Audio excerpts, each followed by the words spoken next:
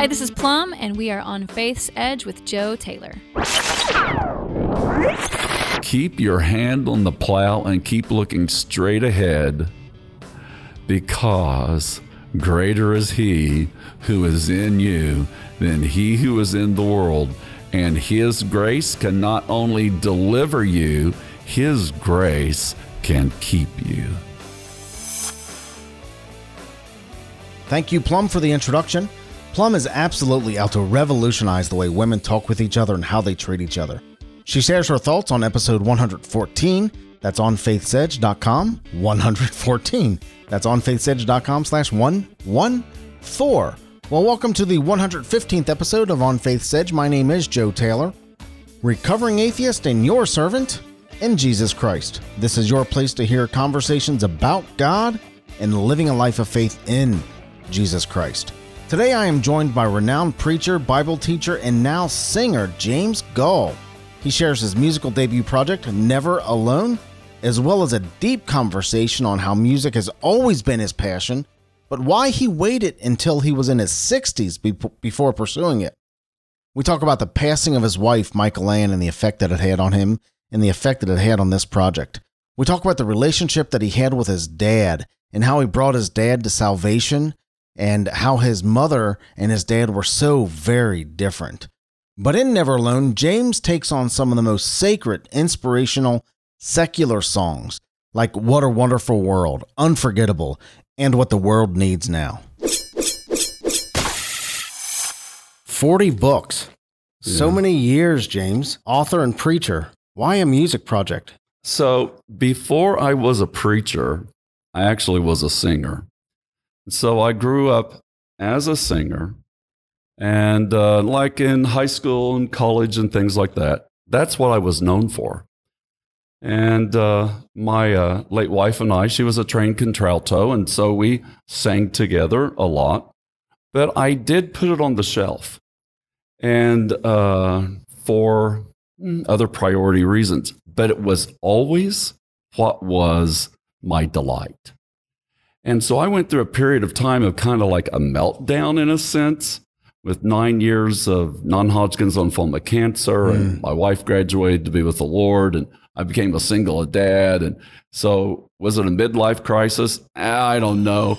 But it was me truly trying to reach into the heart of God and to my own life, my roots. Who am I? Why am I still here? What was I created for? I started asking the questions at 62, 3, 4 years old that you ask when you're 20. My gosh. Why am I here? And in that journey, what I found out was this: music, other than my life with God, in Him we live and breathe and we have our being. But music, I found, brought more life to me, singing, than anything that I did. When you reflect back all those years ago, and James, you've certainly made a contribution to the kingdom. Thank you. Over 40 books, president of God Encounter Ministries, a speaker, a preacher. You've certainly made a contribution to the kingdom. That said, when you think back, when you reflect back, why didn't you follow your dream? Oh, that's really a good question, Joe. So I would say I did follow my dream, and that my dream was to obey God and His word and fulfill that sense of calling. But in the period of time of me growing up in the faith, I would say there was probably an overemphasis on dying to self. And in that, it was wrongly maybe interpreted on like not just gifts, but talents. And you had to lay everything on the altar, which in one way, see, that is correct. Believe me, I believe in dying to self, picking up our cross, daily. But I think that in the period of time when I was coming forth, emerging in the Jesus People movement and different things of the Holy Spirit, there was an overemphasis on giving up everything. So in my pursuit to just love God with all my heart, I gave up, in a sense, my talents, not giftings, talents and giftings aren't necessarily the same.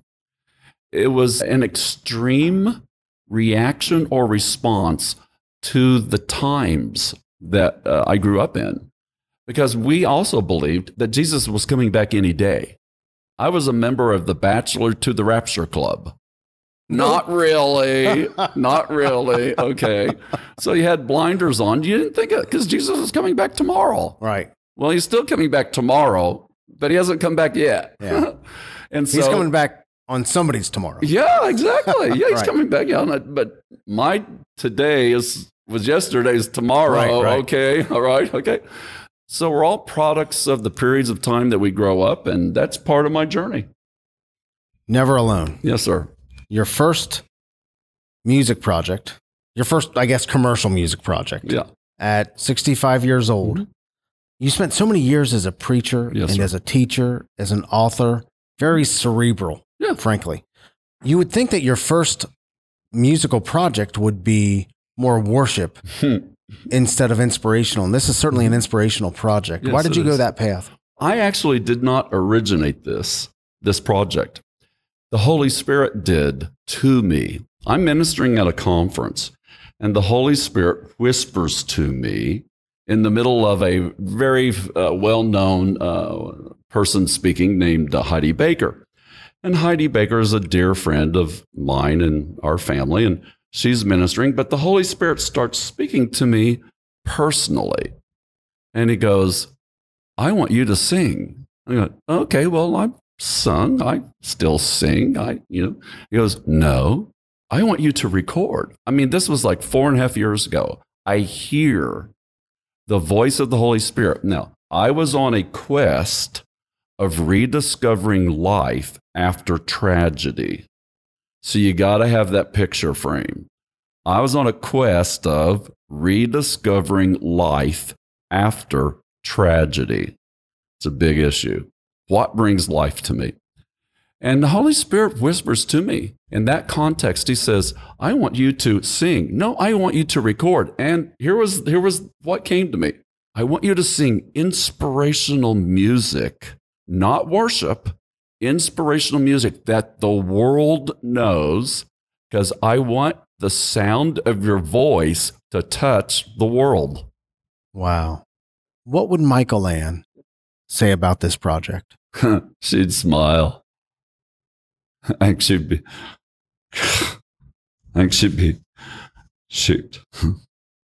enormously proud of me. I have kept my hand on the plow.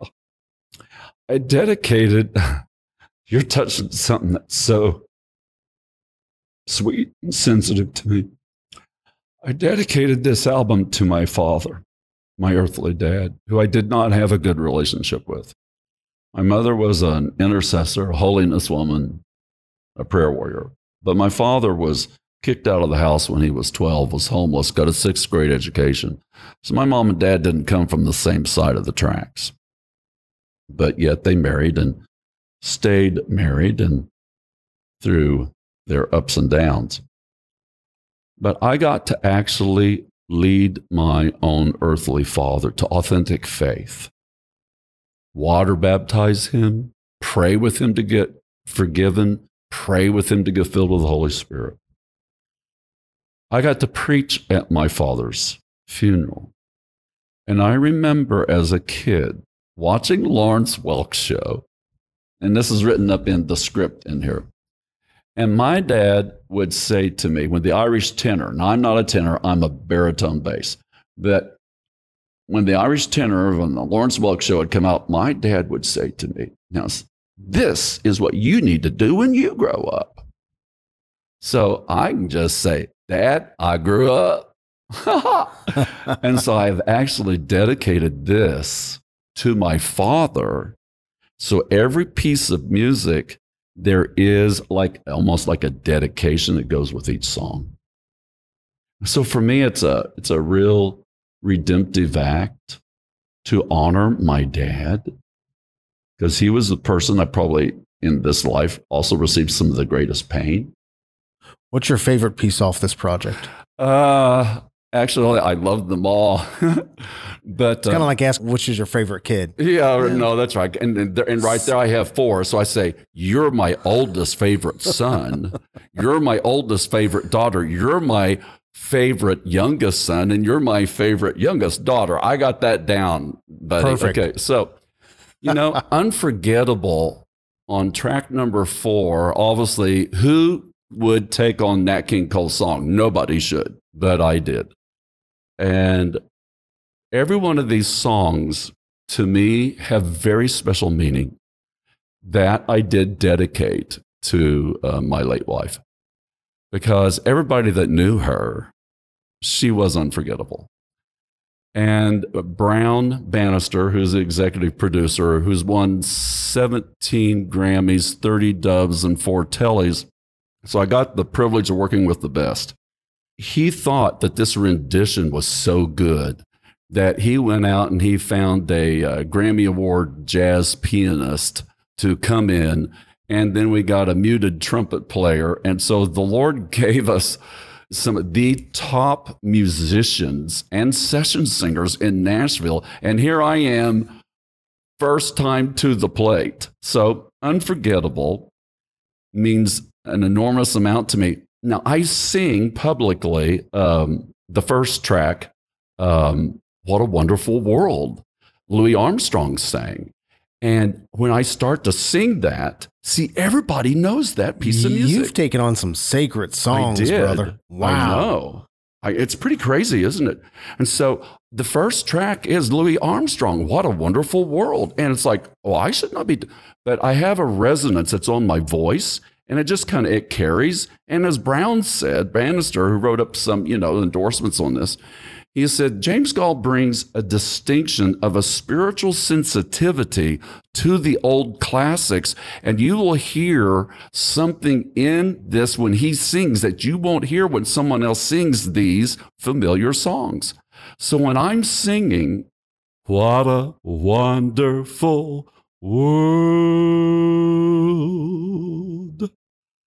before I'm 3/4 done, normally, people are standing to their feet applauding. Why? They relate to that piece of music. And if they know my journey, that if I can sing that song and mean it at least halfway from my heart, that is a miracle. Is music a new path for you? Or is this kind of a one-off project that you knew you had to do before you, as you put it, graduated? Yeah, no, this is not a bucket list. You would think, that's what people think. People think, dude, this is like, he's just got some stuff he's got to get done. This is on his bucket list. I don't have a bucket list. Okay. I mean, if I have a bucket list, it's, to love the Lord my God with all my heart, my soul, and my strength, and sometimes love my neighbor, no, and my family, and etc. But this is me, again, rediscovering life.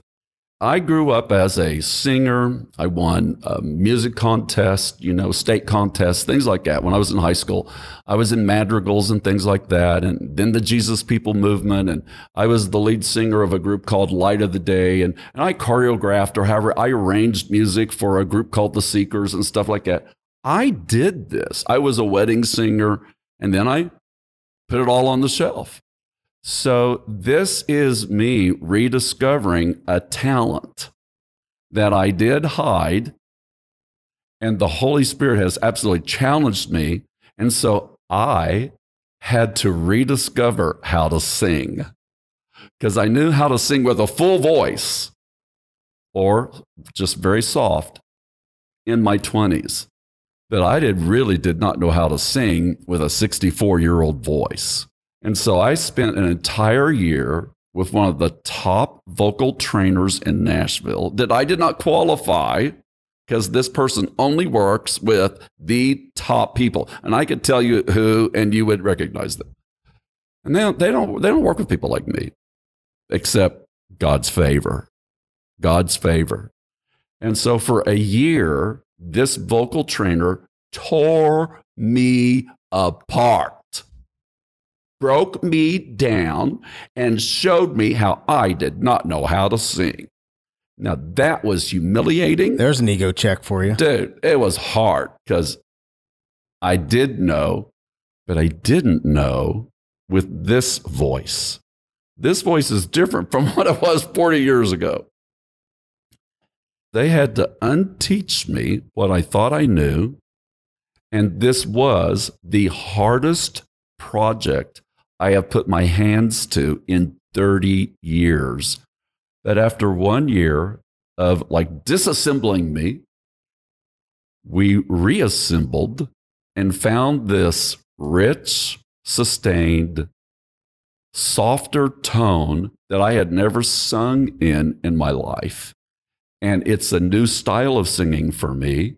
And then later on, as we really get into it, then they go, now we want you to do Les Miserables. And I'm going, I don't remember how to do Les Miserables. That's what I used to. I don't know how to do. No, you do it. It's in you. Now bring out Les Miserables. I'm like, I don't know how. So it was a big stretch, a big learning curve, and a lot of life.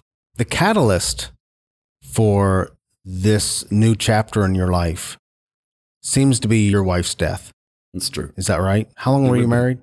We were married 32 and a half years, and this fall, on September 15th, she will have been with the Lord for 10 years. For 10 years. Mm-hmm. You are right. That is a pivotal issue that catapulted me as a single father, as a dad to four, someone who had paid every bill in my lifetime, never missed, went $300,000 in medical debt. I had to completely restart my life when most people are like winding down and figuring out their nest egg. I had to, in that sense, God gave, I want to say it redemptively because this can come across so victim mindset. And I don't want that. I don't want that. I don't want to partner with a victim mindset. I want a partner that all things work together for good. Romans 8:28. All things. It doesn't say that God causes all things, and it doesn't say that everything that happens in life is good, but it does say this: I will cause all things to work together for good for those who love God and have been called to his purpose. So I had to learn how to worship God with my questions. What questions did you ask God during this time? But I had to worship him with my questions. Because though we look through a mirror dimly on this side, we don't get every question answered on this side. But there will be a day. And in worship removes the sting of the pain when we worship God, no matter what. And we worship him with all of our heart. Worship helps heal the heart. Worship is a heart issue. So if you're really worshiping, it isn't compartmental. Worship is actually one of the most healing therapeutic things that you can do. Now, worship is unto God, but there is a result that happens to the person worshiping. Because when you worship, it is a heart issue. And so for me, singing, because I believe that these are inspirational songs. So the theme song for this album is called Never Alone, is from the 1940s musical Carousel, You'll Never Walk Alone. Now, as a kid growing up, believe it or not, I sang that song. I sang, when you walk through a storm, hold your head up high and don't be afraid of the dark. At the end of the storm, there's a golden sky and a sweet silver song of the lark. Walk on, walk on. Though your dreams be tossed and torn. I could relate to those lyrics because as you would look at my life in the natural, my dreams seemed pretty tossed and torn. Although compared to some people, hey, I traveled the world, ministered in 50 nations. I have prayed for presidents and people in authority and Supreme Court justice people and people in national security and government people and for the everyday person, and done missions work and written over 40 books. And then at the end of the day, it's not what you've done. It's who you know. It's who you know. And so singing, worship is not singing. Worship is bowing down. The Hebrew word is to bow down in your heart before. But for me, singing is a dimension where I engage from the depths of my heart. And so to sing, you'll never walk alone. Or how about, morning has broken like the first morning. Blackbird has spoken like the first bird. That is a poetic song from the 1970s, Cat Stevens made famous. That you realize that is a song about creation praising God. And so I'm able to take those familiar songs that some people know. Now, my youngest daughter had never heard that piece of music before. And she goes, Dad. Now, she's a singer. She's a model, an actress, a singer, songwriter, a social entrepreneur. And she hears that. She's never heard the song in her lifetime. And she goes, Dad, that's one of the most poetically beautiful songs. That's just gorgeous. And it is about creation praising God. So I can take it that was secular, but it's actually spiritual. That's a good point, because most of the music on this, all of the music on this, they're not overtly Christian songs. No, they're not. But listening to your version, listening to you sing these songs, they ooze with God's hand. See, track number 2 is becoming popular again right now, but it was written in the 1960s by Burt Bacharach, and Dionne Warwick made it famous. What the world needs now is love. Do you realize that we're in a 50-year cycle right now? That what happened in the 1960s, like 67, is happening again 50 years later. Strife in the nation, racial tensions, on and on, free speech issues. We are in another cycle. And that song, What the World Needs Now is Love, was written in a time of strife and division in the nation. I believe that song needs brought forward because that song is a part of the healing that's needed for society and for people, because we need to sing this song today. What the world needs now is love, sweet love. It's the only thing that there's just too little of. The young gal who just won The Voice, 15 years old, do you know what song she sung and won in the finals for The Voice? That song, What the World Needs Now is Love. And I believe that is a prophetic song from the heart of God to help heal people and help bring us into alignment with what is of the most importance. It's love. What the world needs now is love, sweet love. It's the only thing that there's just too little of. What the world needs now is love, sweet love.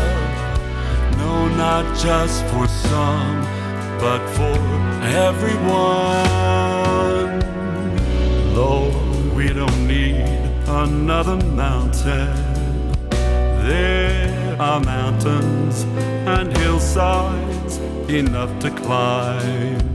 There are oceans and rivers enough to cross, enough to last. How did you come to believe in Jesus Christ? You know, my background is a little different from most people's that in coming to faith. And that is, my mother's name was Elizabeth. And my mom had a miscarriage with a little boy. on July 3rd, 1951. So I just actually had my 66th birthday. She was expecting, and my mom and my dad had 2 daughters.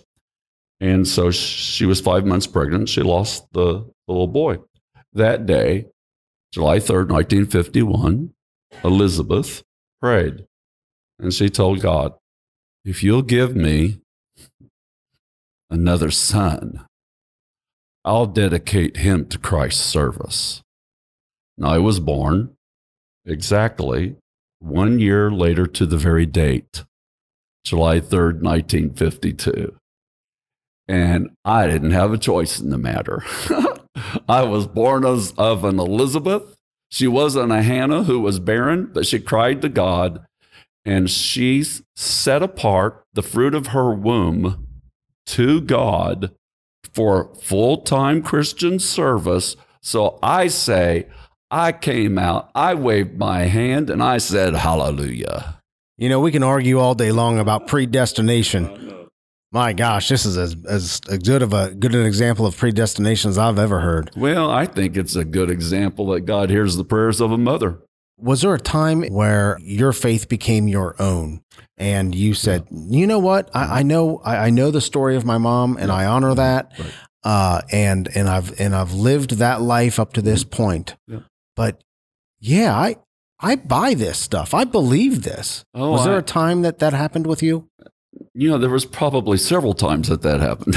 You know, I was one of those guys that asked Jesus into my heart like every day. But I lived in the uncertainty of my salvation. Here was one of my defining moments.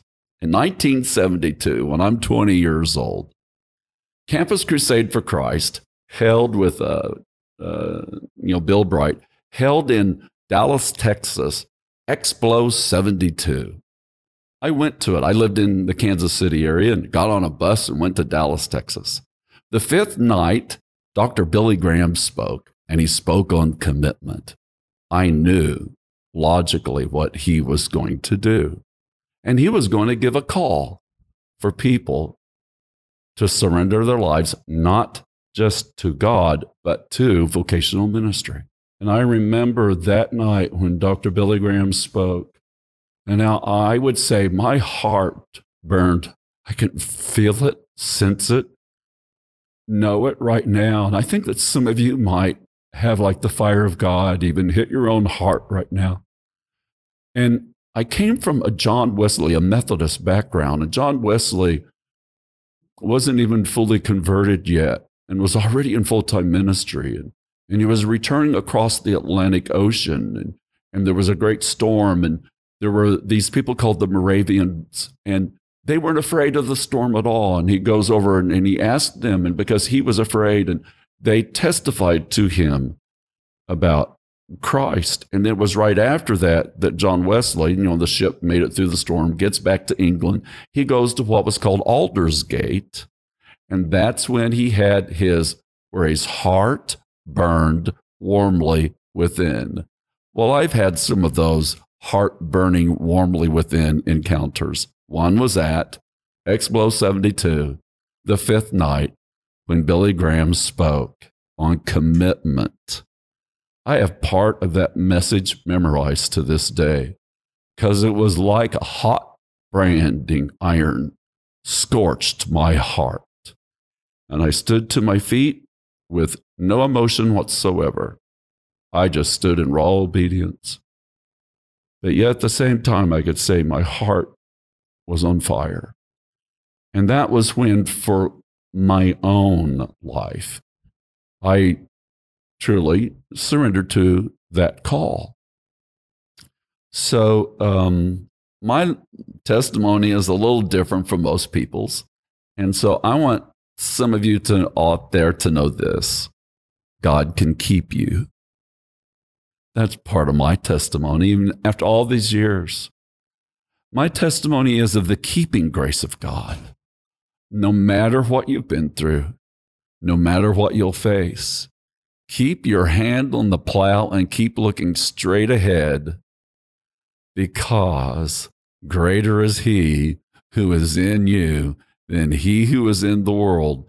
And his grace can not only deliver you, his grace can keep you. You mentioned earlier that you don't question God necessarily, but you question your salvation. Do you still do that? No. I never. That took a while to become a student of the Word.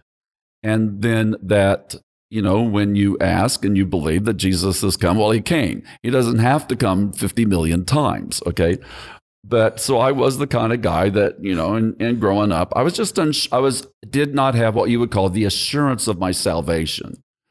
And, but how did I turn a corner on that one? By reading the Bible, okay? Because I was more of a person who loved God with all my heart, but my church background wasn't as strong as it was necessarily on the evangelical preaching of the gospel or the convictions of the Holy Spirit and the gifts of the Spirit and things of that nature. Although at the same time, I was really taught the love of God.